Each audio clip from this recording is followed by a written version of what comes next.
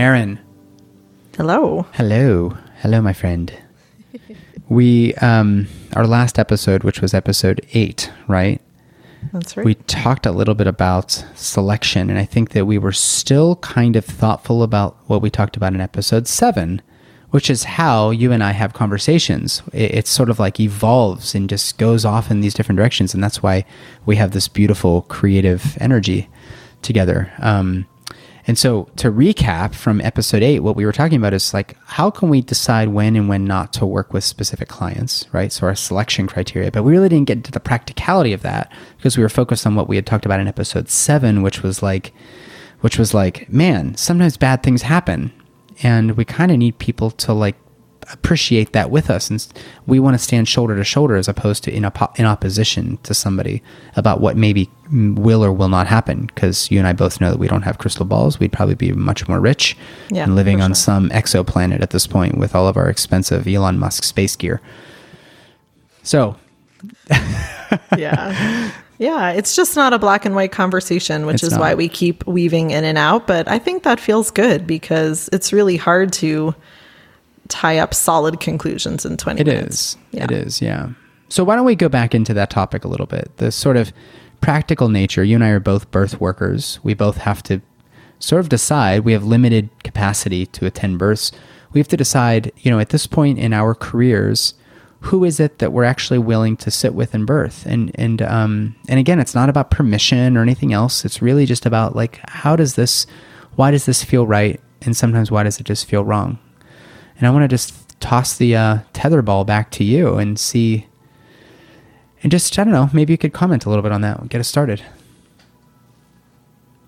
Right. Well, last time we talked about just the energy around how we want to work and essentially finding good matches for that. But yeah, if we're going to be more specific, like what does that actually mean? If a woman calls you up or shows up at your door and, is pregnant with triplets and wants to have a home birth, how do we proceed with if we're okay with being involved, which is what we're saying, to be clear, because that woman should go and have a home birth if she wants to. Right. Amen. But we have the ability on our side to, as Margot would say, risk yourself out. Right. And just say like, hey, that'll work for me. I feel good about it. Or that really doesn't feel great to me. It's nothing, it's not a comment on you. It's just, I know as a midwife, as a doctor, that's not something I'm comfortable with. So yeah, totally. I don't know. What would you say? There's so much wisdom in the decision-making process, right? Like this is where your training, like you start with your training, you start foundationally as a midwife or an OB or whoever, and then you evolve into a new space where you're like, okay, now that I have seen I've seen some horrific things happen in birth. And that is obviously going to color my experience when I'm talking to a person as to whether or not I think this is a good match. On the other hand, I think that what I've really kind of fallen to, and I think you and I kind of agree on this, is like, how far are we deviating from the path of what may happen, So, an example is maybe like, doctors, actually physicians love to have interventions in birth. They're totally cool with it because they've seen, hey, even if there's a bunch of interventions, things still generally go okay. Well, if I'm attending your home birth and you come to me with all these ideas as to what it might mean to have to intervene in birth, I'm not so sure that we're going to be the right fit, because for me, it's very intuitive. Like sometimes things just don't feel right. So there might be like a completely healthy, normal second pregnancy, whatever opportunity that comes up. And it's like something doesn't feel right about the way that you and I, our chemistry is working as birth worker and as client who's going to give birth. On the other hand, there may be somebody who's much, much higher risk than even many hospital-based OBs. And it's like, something feels right. Like this is going to groove. And I think for me, It boils down to like, what willingness do you have to deviate from the path of natural physiology? That's kind of, I think, what drives that from the very beginning. I'm curious about you. Yeah, I like the way you put that, because there really isn't a set recipe, as we've said. So, I guess if we're talking more practically, for lack of a better phrase, I would use red flags, right? Like sometimes there are a few and they make sense. And ultimately the woman, and I do put a lot of stock in that, like, how is she feeling about this? Is this a thing? Does she want to look at A, B, or C? What if it goes this way?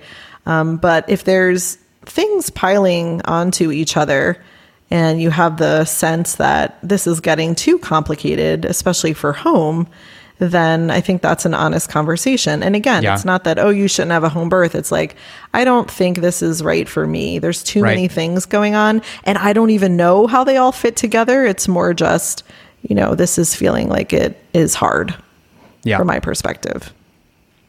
Yeah. And I think another thing that is sort of reflective of my personal nature is, like, I don't really like to necessarily have every stop on my 4-week RV trip planned out.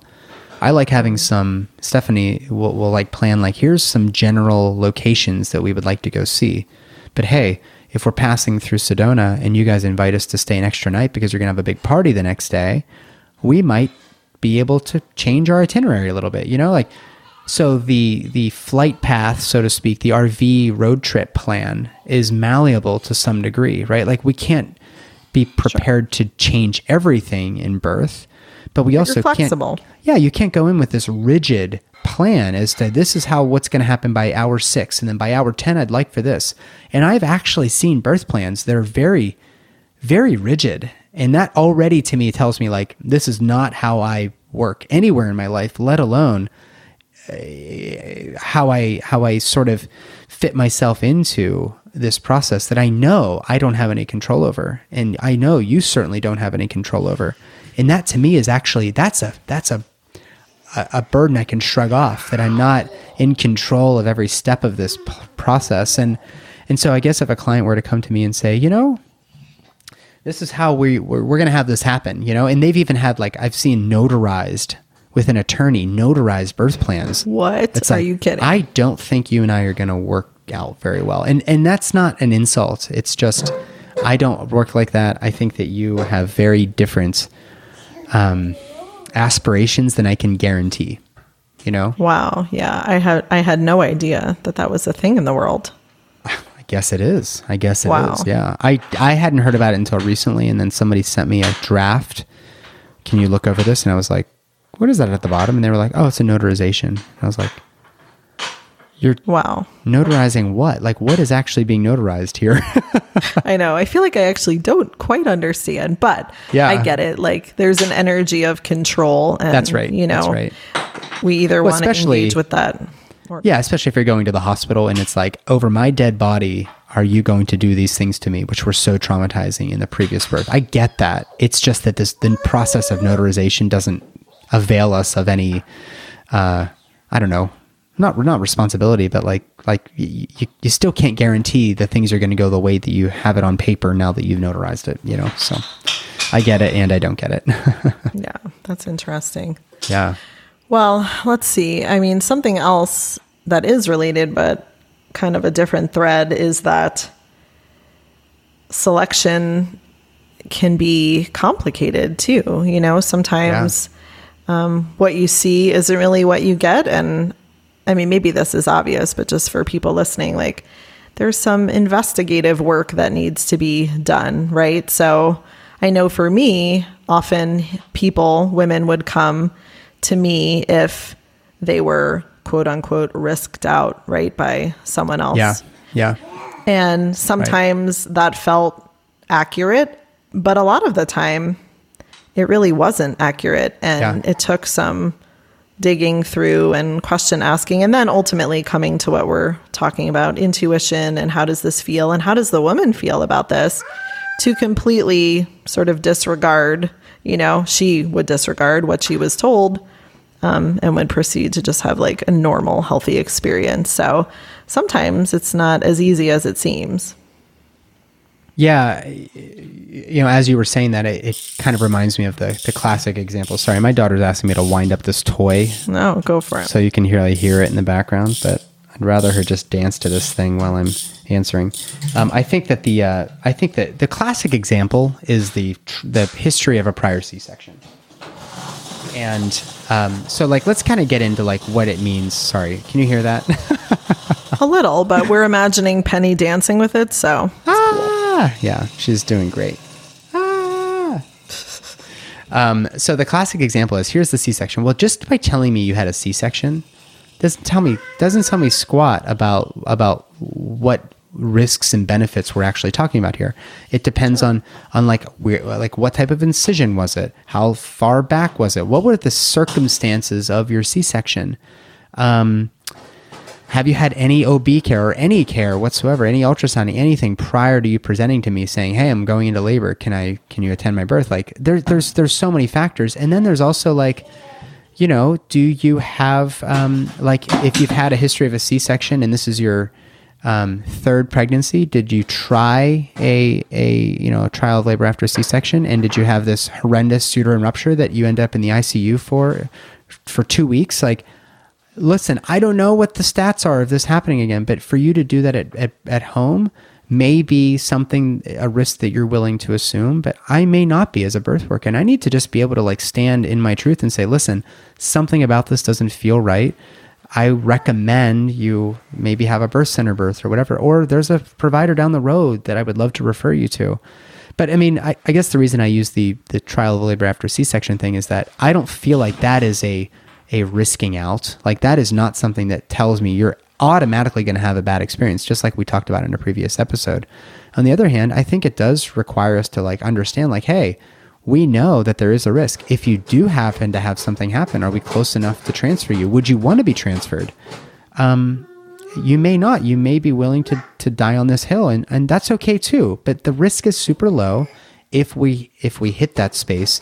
Are you having me, are you presenting me with a birth plan? A notarized birth plan that says everything's going to go okay. Like, I don't know if the ongoing conversation around risks and benefits throughout your pregnancy and into your intrapartum and then postpartum care, I don't know if you and I are going to necessarily be engaging in an ongoing conversation about, when new information presents, like, do we actually change course? Are we able to change course? Do we have that flexibility built in? And so anyways, that's a long way to say that like, just having a single medical condition often for me is not enough. It's more about the conversation that we're willing to engage with about that condition that other people have said, hey, I'm not comfortable with this. And now you're coming to me like, am I comfortable with this? Are you willing to engage in this conversation further?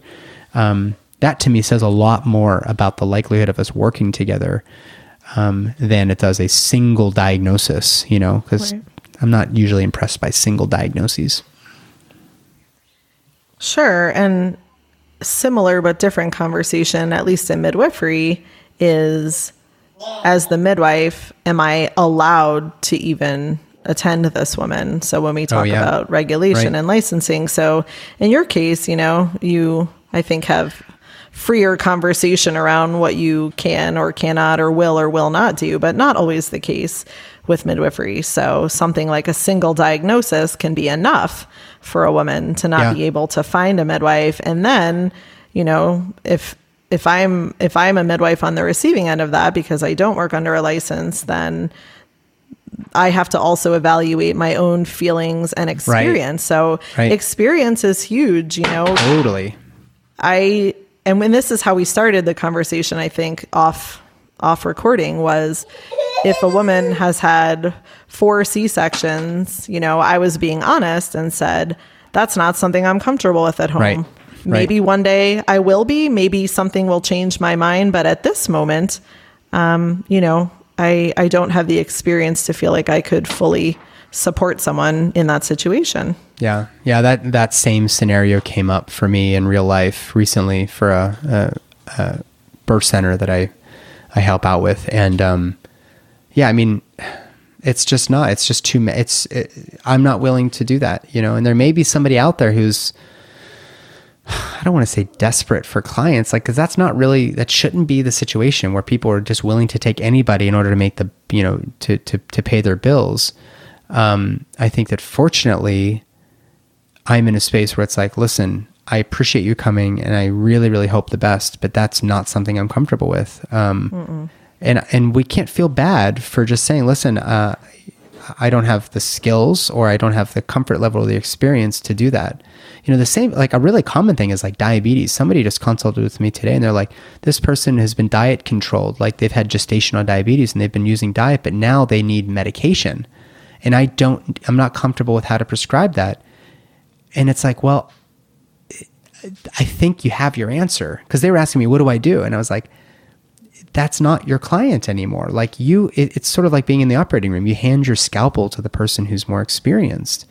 In this case, it's like, I wish I could be your midwife. I'm happy to continue being your midwife, but there's going to be certain stipulations. Like we're going to need an OB to help us manage these meds, because I'm not comfortable with that. I don't have that experience. And you're doing people more of a favor than anything by admitting when you've kind of reached your experience level, you know? Well, I love this conversation because, again, I tie it back to sometimes regulation. A midwife can just kind of get out that way, can just say, oh, I'm not allowed. But I think it's a much more honest conversation to say, I actually don't feel comfortable with that. Like if you need medication, then either we need co-care or, something like that's not my specialty. I'm not going to be able to really monitor well what's going on. Right. And then back to the C-section conversation. Again, I'm not trying to offend anybody, but I feel like midwifery especially is being an expert in normal. Yeah. Right. And so it's not that, that woman doesn't have incredible stories behind those 3 or 4 C-sections, but it's like when that leaves the box of completely normal, and we don't necessarily have the tools to deal with that at home.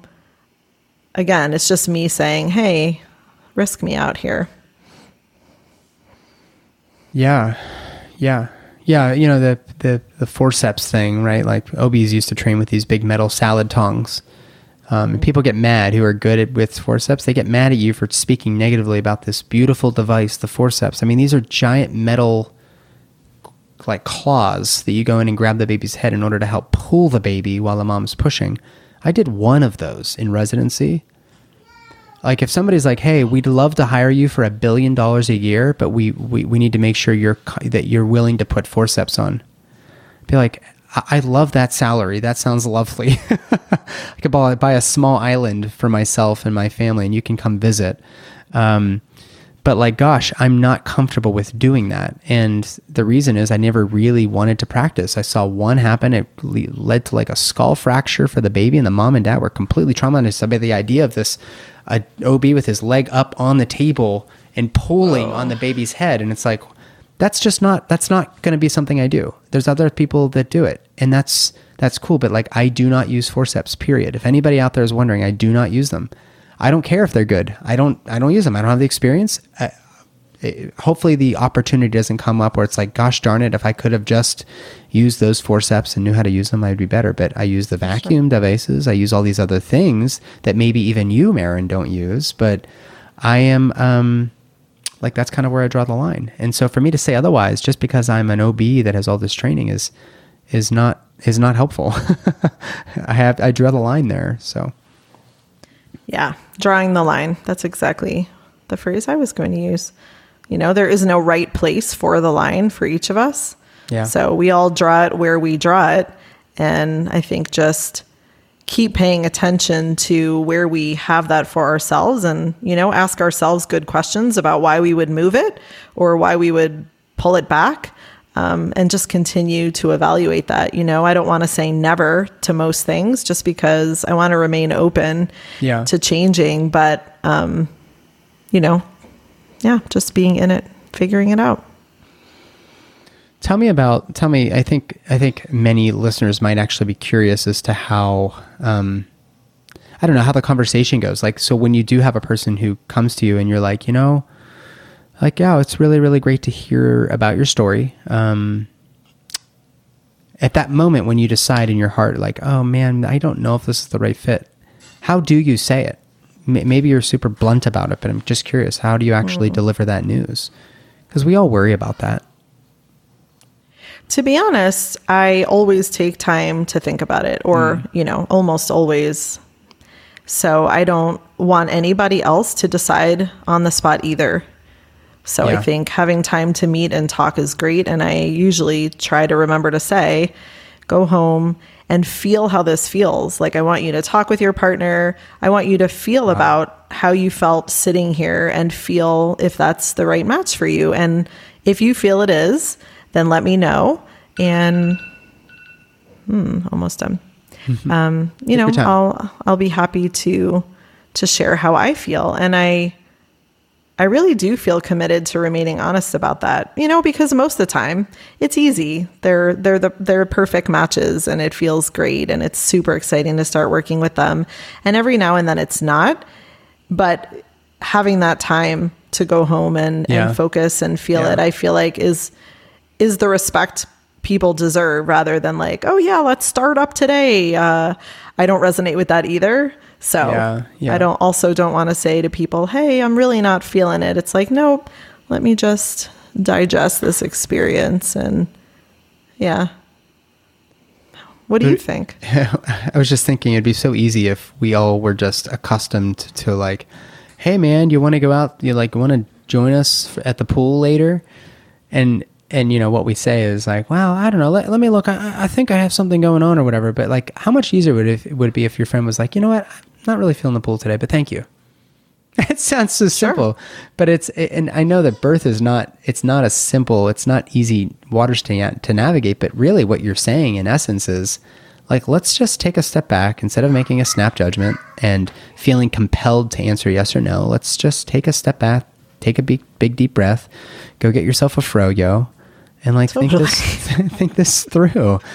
Think this through. Totally. Does it feel right? No, I for love you? that. Yeah. I love that. I mean, you know, is there a rush? Like once in a blue moon, there's a rush, you know, once Right. in my whole time of doing this, there was someone that came and was 41 weeks and they're like had a contracting baby. as they're sitting. Yeah, seriously.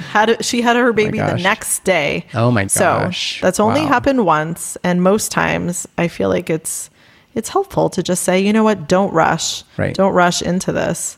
Right. Yeah, there was always so much urgency. I mean, I couldn't have said it better myself. I feel like that's a really, really great way to leave off the conversation.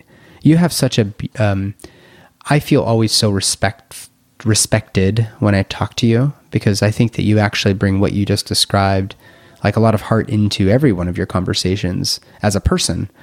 And I think it is really good practice to really just be honest with people and to really find a tactful and direct way to communicate. It's half of what we do as birth workers is finding a way to not feel compelled one way or the other for them, and then to not compel them or coerce them to say yes or no one way or the other. Sure, why? It's just such a healthy relationship you can develop. And I think you do such a good job.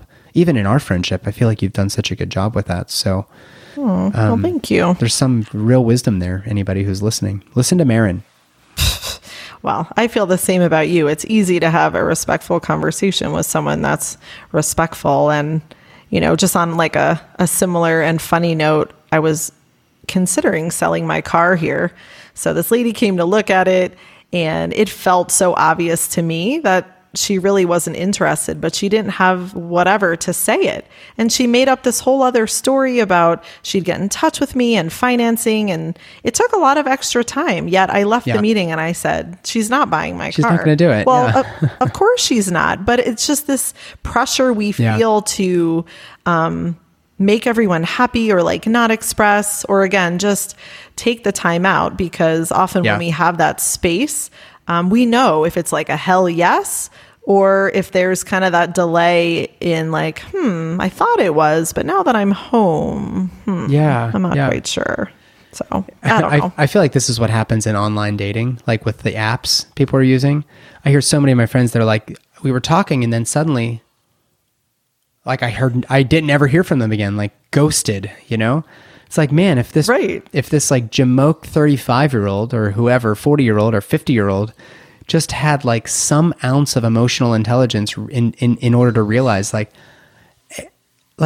if you didn't feel like it was not like a bad first date or whatever, like you could have just said like, you know, I really like think you're really, really great, but it's not the right match for me, and I appreciate your time. Move on. Like you both move on, you both feel okay, instead of just lingering and letting this weird thing happen. So birth work is like online dating. Totally. There, you nailed it. Oh, we could have just summed this up in 12 seconds and we could have saved more time to get Froyo. Darn it. Totally. All right, everybody. Wow. Well, thanks for hanging out. That was We fun. did it again. Thanks, Mary. Sure did. See you next time. Bye.